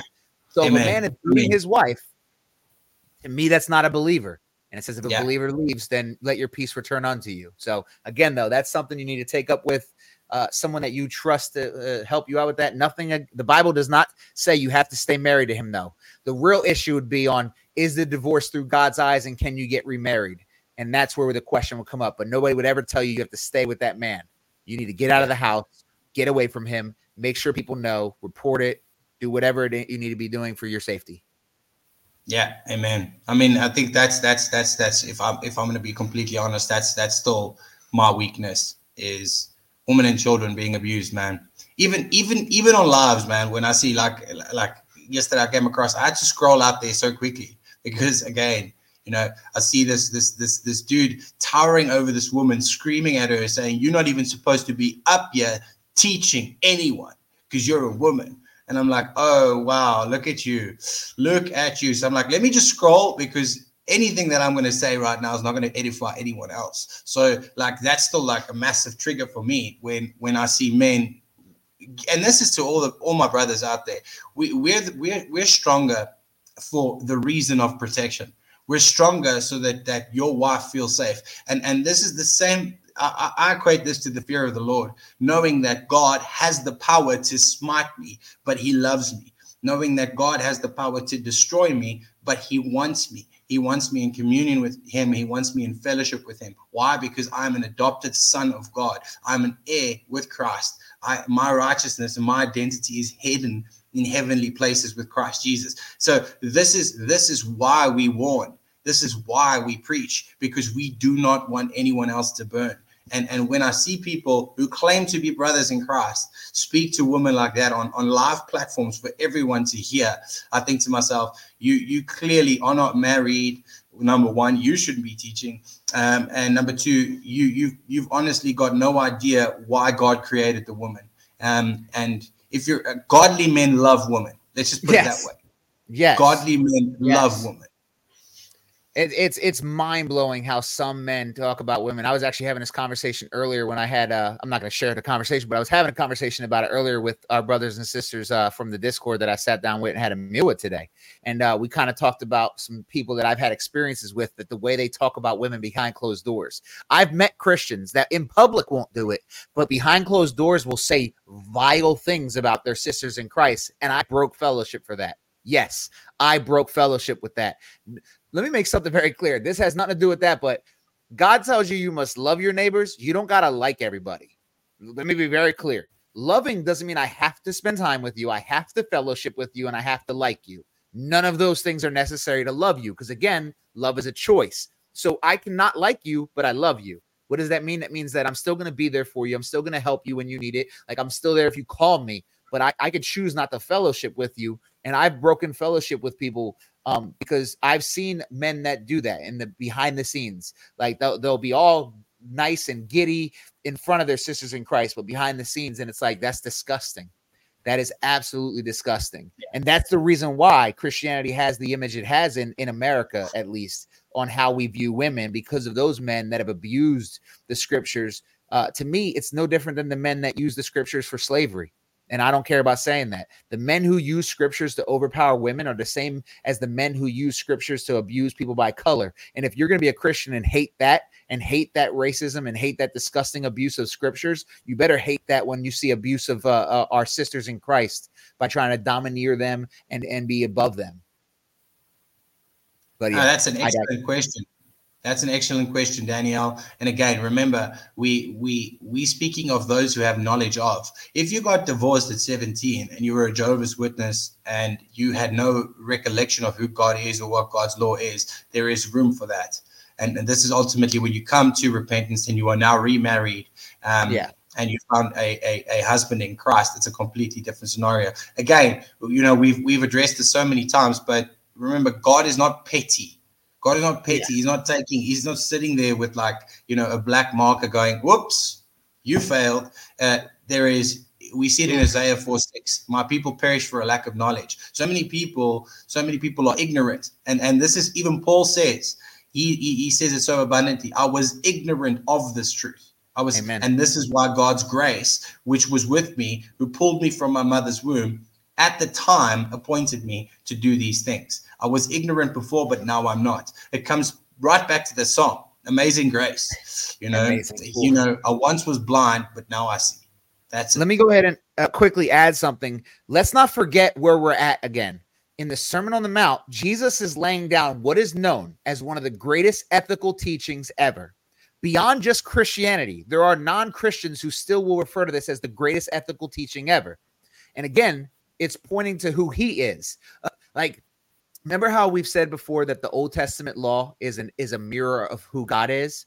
Well, if this is Jesus showing how much deeper the law really can be, then he's also showing you who he really is. He's giving you the messianic image. This is who I am. I am all these things. I am perfect. I am righteous, right? So again, yes, we should want to live like this. But to the question that Danielle asked, I want you guys to hear this, that conviction is beautiful, but you are forgiven and a new creature in Christ. If I get people that ask me that question too, JD, like, oh, well, I did divorce for the wrong reason and I remarried. Am I in adultery right now? What do I do? Let me ask you guys this. If you get to know God's character, does the God that you read in scripture, does your Lord Jesus seem like the kind of God that when you become a born again new creation who's married with children would want you to divorce that family and send that family down a path of singleness because you realized you shouldn't have been married in the first place because you divorced him properly the first time? I don't know that to be Jesus, because our Jesus is like, you better take care of these children. That's what I see in scripture. Widows and children. If you look throughout the scriptures, you know how many times you see protect women, protect children. So why would a man be called to you should never have been married, so you might as well just go ahead and divorce that marriage? I know you've been married 10 years, but no, right? So you are born again, a new creation. The old you is gone, dead and gone. And even if you were a Christian and you were and you didn't realize it, and you were a false Christian, you were a Christian by name and got married, and now you're getting right in your faith. Yesterday is over. Therefore, there is no condemnation for those who are in Christ. Being in a marriage you had no business getting in isn't the same as being an addict and staying addicted as you come to Christ. If that makes sense, I get it. If your first divorce was not the way it should have been, like, I just can't, and I don't want to speak like I have authority here, but I just don't believe that the God that I see in the Bible would tell you to abandon your current family because you now have come to realize that you shouldn't have done the divorce in the first place. Rather, seek forgiveness, ask your Father in heaven to forgive you, and ask him to make your current marriage so incredible that you build a kingdom, like, and build that family. Because the Bible also says whoever does not take care of his family is worse than a non-believer, right? So a lot goes into that, and yeah. Yeah. Let's keep going though, because we do have to keep moving. This one is one that we've actually digressed quite a bit. this one has recently kind of like I used to say it. I used to say stuff like, I swear to you. I used to say I swear to God a lot before, I obviously came to the Lord. Now I won't swear to God. But I still would occasionally no, I swear. But then one day I was reading this and I realized what Jesus says when he says, like, let your yeses be yes and your no's be no's. I don't know if this is actually where he says that. Yes, it is. So, and I try to tell myself now, like, I shouldn't have to do that anymore. Right. Like, so I try not to even swear. But Jesus says, and again, you have heard that it was said to those of old, you shall not swear falsely, but shall perform to the Lord what you have sworn. But I say to you, do not take an oath at all, either by heaven, for it is the throne of God, or by earth, for it is his footstool, or by Jerusalem, for it is the city of the great king. And do not take an oath by your head, for you cannot make one hair white or black. Let what you say be simply yes or no. Anything more than this comes from evil. So, amen. I think that's pretty self-explanatory, right? Yeah, straightforward, man. Then he says, you have heard that it was said, an eye for an eye and a tooth for a tooth. But I say to you, do not resist the one who is evil. But if anyone slaps you on the right cheek, turn to him the other also. And if anyone would sue you and take your tunic, let him have your cloak as well. And if anyone forces you to go 1 mile, go with him too. Give to one who begs from you, and do not refuse the one who would borrow from you. So this one I want to stop on because, again, reminder, this is perfection. I know that this is going to be one we should all be struggling with. We live in the society of eye for an eye. Y'all know that, right? Y'all ever notice, like, if someone does you wrong, we live in a society where, like, yo, nah, I owe him that. Nah, bro. Yeah. When I see him next time, it's on. Nah, remember that one time you did me dirty? Nah, remember that one time you didn't help me? Remember that one time? It might not be literally eye for an eye and hand for a hand, but we still have that mindset. We have that get vengeance mindset. And this is a common theme throughout scripture. What chapter is it in Romans, JD? So we can tell people to go there. Is it Romans where it says, love your enemy, give your shirt, give your clothes, give food, give drink? Romans 12 through 14. Romans 12 through 14. Yes. It's all of them together. You've got to read Romans 12, 13, and 14 together because we see everything about brotherly love and how to extend an arm even when it's not extended. And that's ultimately the good reminder. And now, and I think it's important to note, though, this isn't metaphorical either. When he says, do not resist the one who is evil, but if anyone slaps you on the right cheek, turn to him the other also. People be like, well, no, that's just metaphorical because back then to slap someone in the cheek is to, challenge their honor. Well, Jesus got slapped in the cheek for real and he didn't swing back. Jesus got slapped in the cheek actually more than once. He got slapped in the cheek during his standing before the high priest and in that little testimony moment, and then also when he got whipped and beat and everything, and yet he did not retaliate. And I believe that this isn't just saying metaphorically if someone dishonors you. No. I believe that it's saying that if you are attacked, your job isn't to just go ahead and tear them up. Now, let me clarify though. Notice it's saying, but if anyone slaps you on the right cheek, turn to him the other also. I don't believe this counts for you letting someone get hurt, though. Like if I see a woman getting attacked, I'm going to step in and defend her. As men, I just mentioned it a minute ago, the scriptures make it clear that men were made to be protectors and providers to protect women and children, even if they're not our own women and children. We're called to protect orphans and widows, right? So as a man of God, if someone was to so here, I'll give you a better example. If I'm out street preaching and somebody attacks me over the name of Jesus, I'm going to let it happen. I will not swing back. I will not, because I'm being persecuted for Jesus's name. And therefore I will turn the other cheek. However, if I'm out and my wife and children are with me and someone goes to attack me and my wife and children are in danger, I will defend my family, right? I don't believe that this is speaking about defending others, but yourself.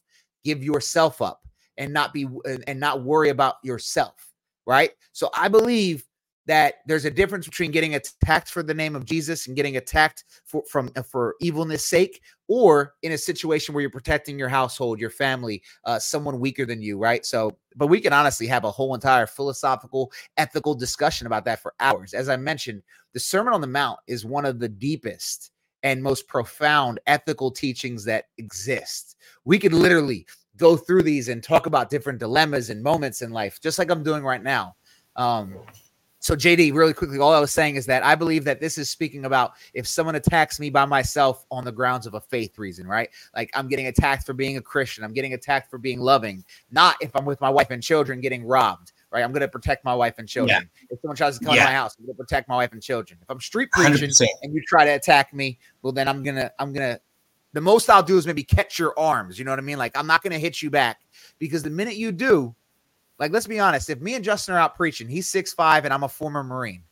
What's the news going to say? Even if this dude swings first, if we beat him down, Christian street preachers, a beat down man, we just tarnished Christianity. We tarnish our Father's name because we are set to glorify his name, right? That's why it's very important that we understand what's the representation in that moment. Yeah, exactly. Amen. I mean, we've got a question here. Queen Natalie, when is the time to stop letting the same people hurt you in that way? We see this in Romans 16:17, to mark and avoid those which cause division, which you have to walk away. Even if we're going through this, we are told not to preach where we are not welcome to preach. And again, this is not speaking against street preaching. We're never going to be welcome preaching on the streets. We preach on the streets. Those who reject the message, we don't run after them and say, but you got to listen to this gospel. We just preach. Yeah. And those that come and listen and want the word of God and want to know more, they will come. Those who reject will reject. So again, if there's a gate, we come right back to the being equally yoked. If there's a person in your life who is not in the yoke of Christ, if they are not following Jesus, you should walk away.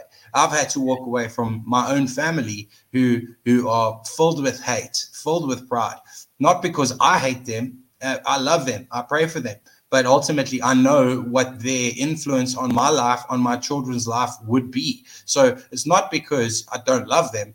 It's because it's not healthy. It's not what God wants for me.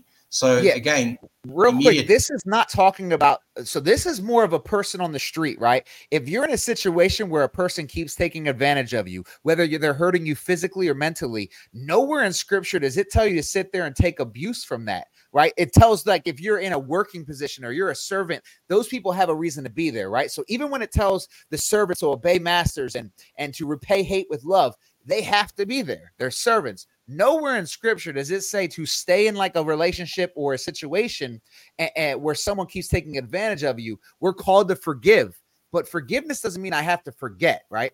I could be cautious now. So like if JD used me several times for money, and sorry, JD, I'm just throwing in, JD does not use me for money, but if let's say he did, and I started to catch wind to it, right?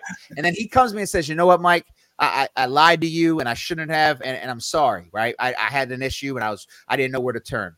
Next time he asks me for something, I can be cautious and be like, brother, can I ask you why? Right? So I can treat things differently. I don't have to go and be naive. You don't have to be naive as a Christian. In fact, Jesus tells us to do what? He says, be as gentle as doves, but as cunning as serpents. Yeah. Let me say that one more time. If you don't remember this, the enemy is known as a serpent. But Jesus tells you, be as soft as a dove, be as gentle as a dove, but you be cunning like that. In fact, in Luke chapter 16, he also tells us to be as shrewd with money, or maybe wise, as the worldly people, right? So there are moments where God tells Christians like, hey, don't be too naive. Don't be too dumb here. Like, pay attention now. Be on your guard. And don't, we're called to be, I want to word this really important, especially. I want to make sure you guys understand this properly. We're called to be humble and gentle, not weak and timid. Does that make sense? Like Christianity is not about weakness and timidness. It's about knowing who's behind us that has all the strength in the world. So therefore, we don't have to be tough, because he said, vengeance is mine. I got you. Like, so it's not that I'm weak or I'm timid. I just know who my dad is, right? Like, imagine your dad is the biggest dude on the block. You ain't got to act tough. Dad's got me. Yeah. And I mean, this is what it comes down to: weakness and meekness.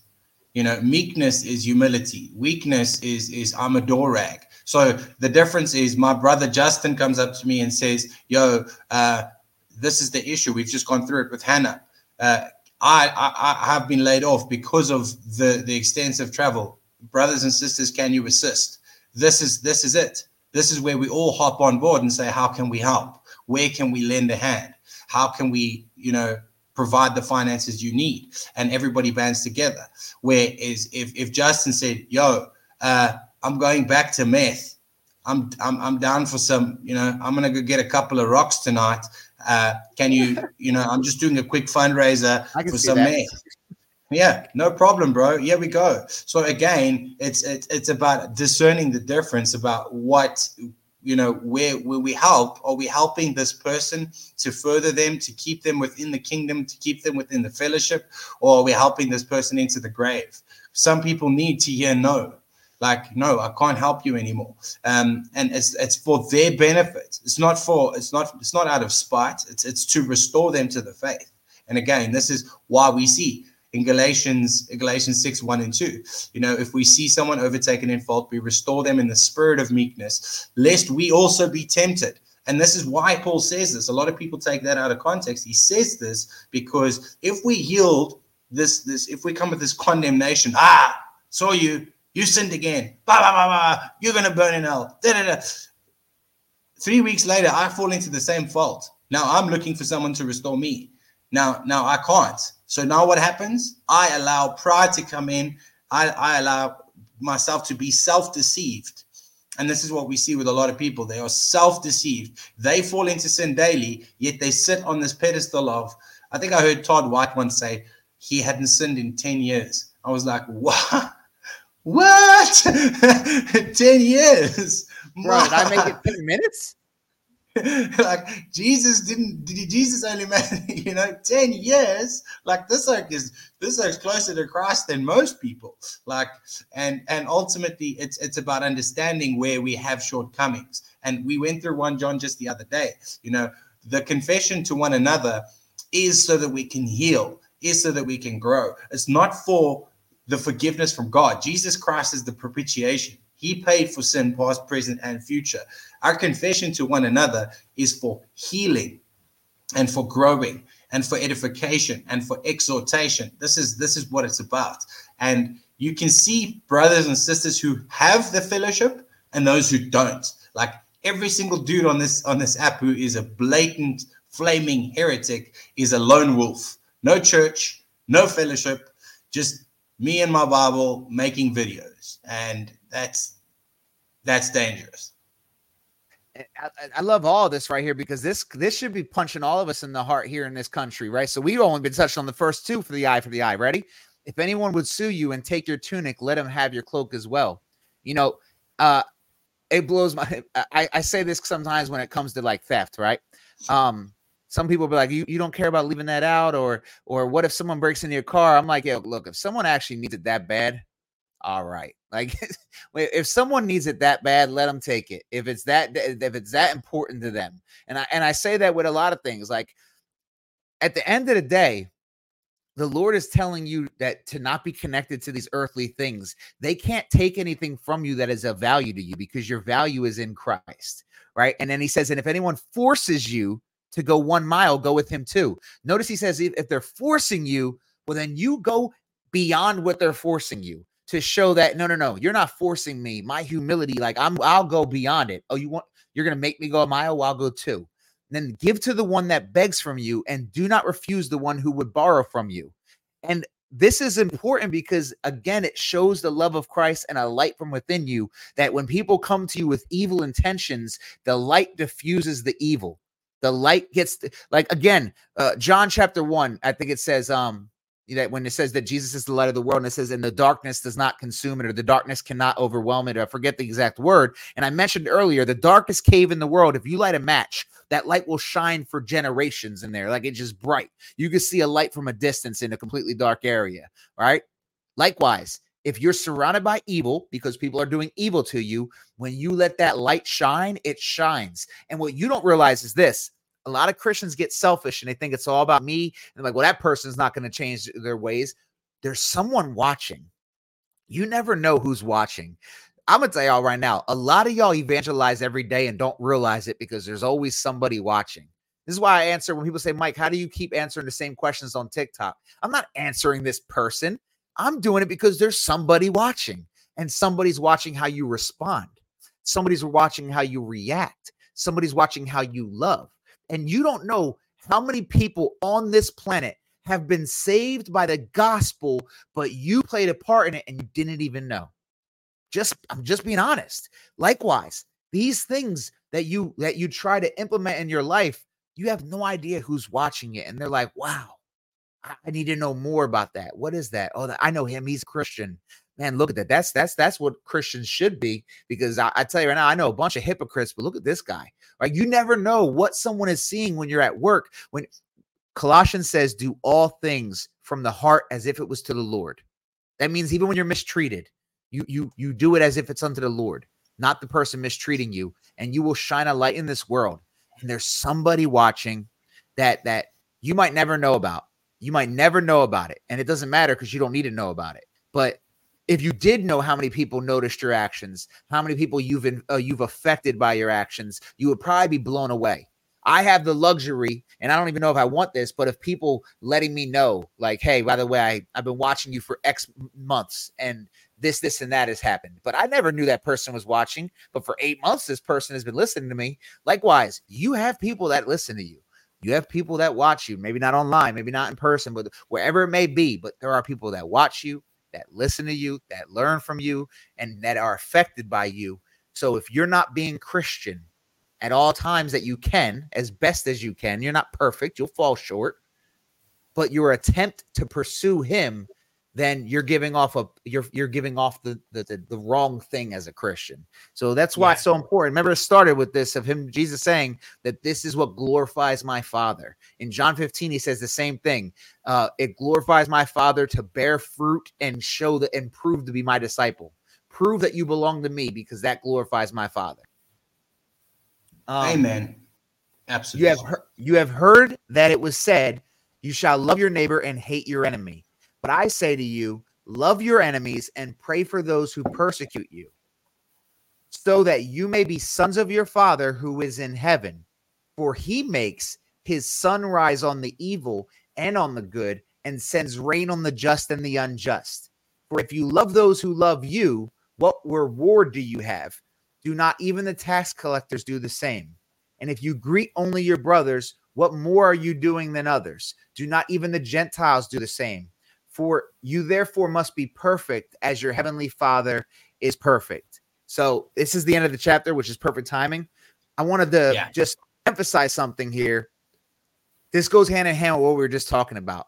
People are watching you. And if I only treat JD a certain way, but not others another way, then I'm being partial. James talks about this. Paul talks about this.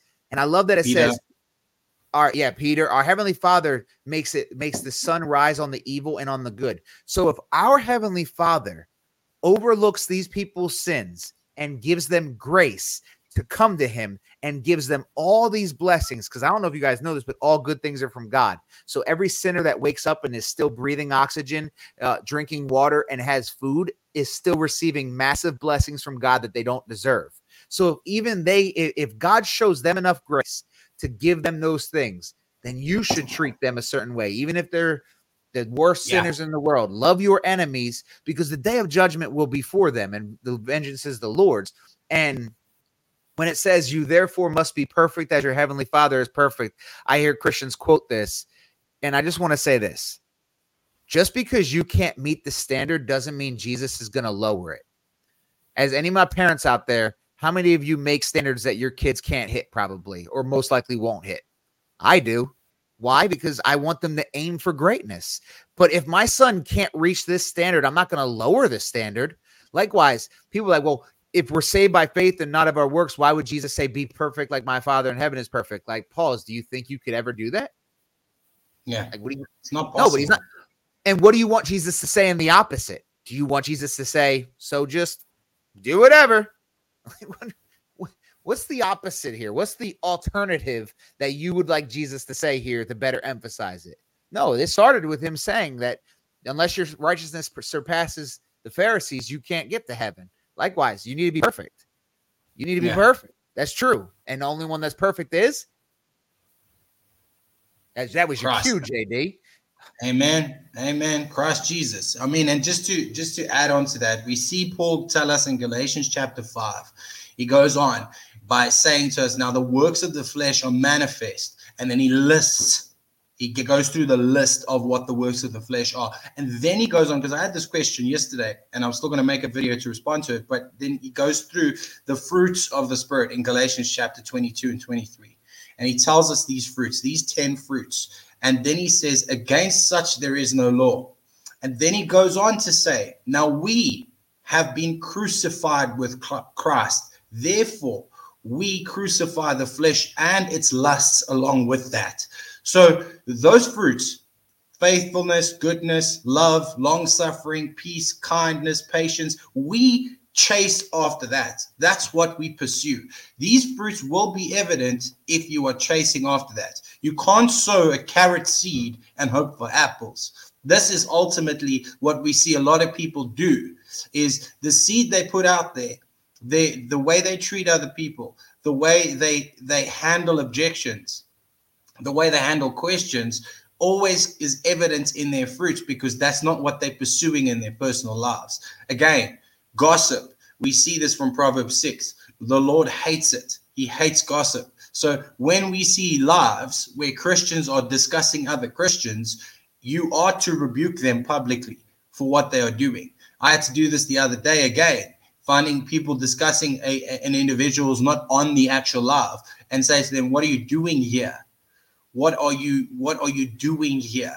Is he present to defend himself? Because you're saying this is what he believes, this is who he is, this is what he is. But I know that person on another level. I know them personally. I've had conversations with that person, and they don't know. They are not that. They don't act like that, and that's not what they believe. So you've taken a 3-minute video and made your analogies. You've drawn your conclusions. You've completed your critique. But remember this, you only know what you think you know. That's the bottom line. You only know what you think you know. The only time we will get to understand a person in the fullness is if we sit down and say, I respect you as my brother, you respect me as your brother, and we can have a conversation. And this is why Mike and I can disagree on eschatology. We can disagree on various things in the Bible. Do I love him any less? Am I going to break fellowship? No, because what we do have is love for one another the way Christ loves. That's what it comes down to. If that's missing from the equation, you're never going to sit at the table and have a cup of coffee, because if there is no love for one another, then everything else we do is irrelevant. And again, this is why those who know Jesus Christ will agree on soteriology. Mike and I, when it comes to soteriology, we are 100% on the same page. We are 100% on the same page when it comes to the doctrines of salvation. Water doesn't save you. We agree on that. You're eternally secure. We agree on that. How are we eternally secure? By the God incarnate, Jesus Christ, coming in the flesh, paying the price of sin, the full price of sin, taking on the full wrath of God, fully satisfying God's anger, and then raised to life for our justification, so that we are eternally secure in him. For every single one who believes. Romans 1:16 says, I'm not ashamed of the gospel, because it is the power of God unto salvation to everyone who believes, first to the Jew and then also to the Greek. And we stand on that wall. We will die on that wall. Yes, ultimately, a lot of people will take us out of context and say, oh, they low-key works. Oh, they're backloading this. Oh, they this.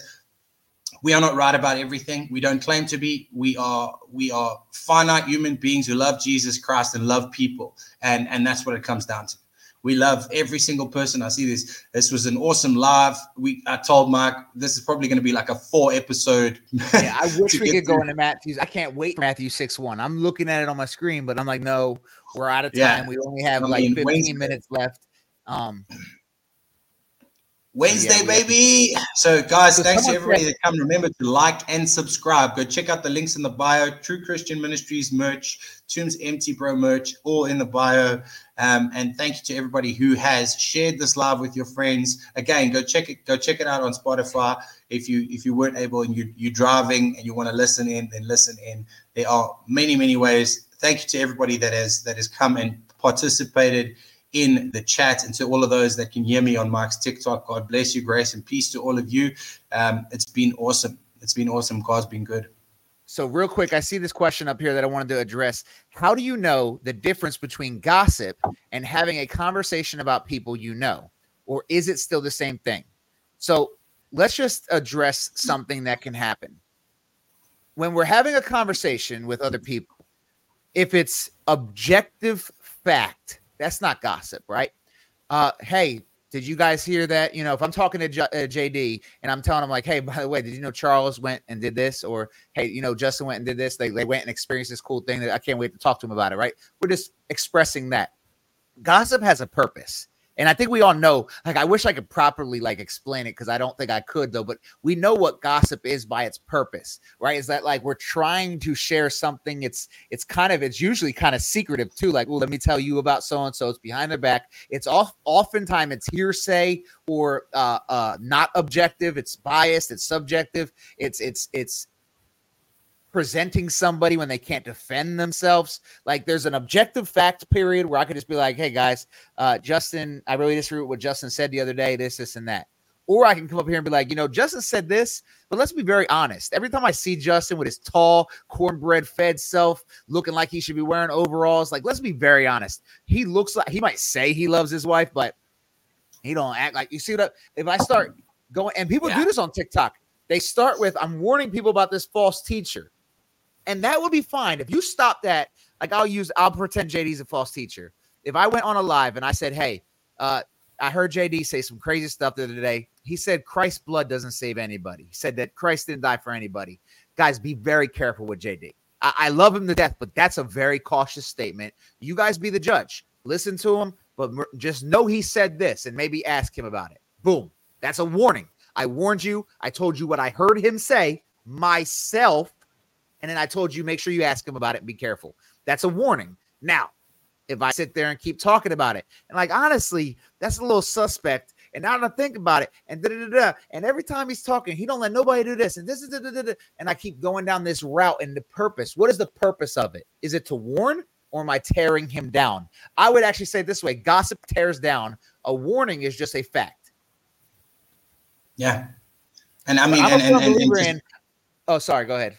No. And just to elaborate on what he's saying is where gossip comes in is you hear them spread or bear false witness about you. And then rather than taking it to God, you take that false witness and then you start bearing false witness about them. And this is how this circle of gossip is an endless pit of disaster, because I've heard things say about me on TikTok that are so false. Mark's heard things, we've heard things about each other, and vice versa. But if you seek to justify yourself all the time, you're never going to win. You're never going to win with these people, you know. And it's like this: if they've already made up their mind that they don't like you personally, that comes out in their fruits. It comes out in their fruits, because everything they're saying, it's no longer about you being a false teacher. It's about the chain you got around your neck and the way you wear your hair. It's got to do about your accent, your smile, your clothing. You know, it starts going off the topic of preaching something that is not biblical, and it starts becoming a personal attack on what you look like, how you act, what you say, when you say it, who you say it to. And ultimately, we steer clear of such things, because that's not what the word teaches us. And here's the final thing I'm going to say on that is, sometimes these things happen And that's a perfect opportunity for you to take it to God. It's a perfect opportunity. This is a reminder to pray. And if someone has offended you and bore false witness against you, this is a perfect opportunity to fall on your knees, pray for them. As we see in Matthew 5:44, we bless those who curse us. We pray for those who misuse us. And we leave it with God. Take it to the foot of the cross and leave it there, because ultimately nothing can be won in the flesh. Our battle is not against flesh and blood. Nothing can be won in the flesh. Amen. Amen. It is 10:54. That means JD's got to get his kids ready for the day and handle his handle. Remember, guys, JD's out there in winter right now, which makes no sense. 103 degrees in Texas. In Africa, it's like 50 degrees. Things are wrong. The world is messed up. I don't know what's happening. Or maybe I'm just an idiot who doesn't understand the seasons in Africa. But I like to digress and really be pompous about myself. So I believe that something's wrong. For all the new people, before you submit requests in comment sections, if you go to the past live streams and look, we may have addressed something you've asked about. I wanted to throw it out there because I have had people that have said, like, hey, can you talk about, I don't know, orthodoxy? We got a whole podcast on it. So highly suggest you do that before you go asking. But by all means, if you comment on videos saying things that you would like for us to talk about, let us know. Also, for the new people, we have something coming up where JD and myself will be getting together and reading the entire Bible and uploading the videos into a playlist. We've been kind of codenaming it Bible in a Year until we actually have a real name for it, because Bible in a Year is pretty gimmicky. I'm just saying that's what the goal is. It won't be live streams. It'll be just me and JD studying together. And whenever you have a moment where you're like, I want to read 1 Corinthians, the goal is once it's finished, every time you're studying scripture, if you come across something where you're like, I wish I could do this with somebody because some of these spots really just are iffy with me, you can literally come to the playlist and be like, there's that book, there's that chapter, and then boom, watch it, right? You have a podcast. This is the podcast. We live stream and then we upload it on YouTube and Spotify. iTunes is coming soon, dealing with some issues over there. But make sure you guys are hitting that subscribe button, hit that like button. That helps us. Like, if you want to know how you can help us, pray for us, hit the like, hit all that, and just support us in that way. But if you do like the shirt he's wearing with that little cross logo, that's the Tombs Empty Bro logo. Link is in the bio. Link as well. If you like this shirt, by all means, we do have merchandise. Yes, there will be a TikTok after show for a little bit. As you guys know, I like to go over there after the show and talk to the TikTok people. Spotify link is also in the link below. If you go to my Beacons, which is also on my TikTok page, and any platform you find me on, that's my link. And it's the Spotify link is TCM podcast. So, guys, we appreciate you being here. We appreciate you guys hanging out with us. And I really don't have anything. What you got for him, JD? Also, the Discord. Remember to check out the Discord. Links also in Mark's bio, as well as on his Beacons. So get on the Discord. Kenny's Hebrew study will be carrying on with Hebrews chapter 7, I think. Hebrews chapter 7 in the new Saturday, 7 p.m. Central Time, which has also been fantastic. It's been phenomenal. God has been good. Lots of people have been blessed. And again, I thank you all for coming, for liking and subscribing. I see there's 88 people on the live stream right now. So God bless you all. And thanks for all your support, all your love, and just being here with us and learning with us. Now, that Grace means and peace. Wednesday, Matthew chapter 6 and 7 is the goal. JD doesn't believe it. We're gonna push for it. We're gonna get in there. It's not like that's not a bunch of deepness that's going to be happening over there in Matthew chapter 6 and 7. But Wednesday, 9 p.m. Central. Again, if you missed this, you can go back and watch it. If you came late, you can go back and watch it. Go to the past live streams, Spotify. Those are the two ways to watch it. For those asking about the TikTok live stream that I promised I would upload from Sunday, I will upload that tonight after I get done on TikTok and I'm relaxing.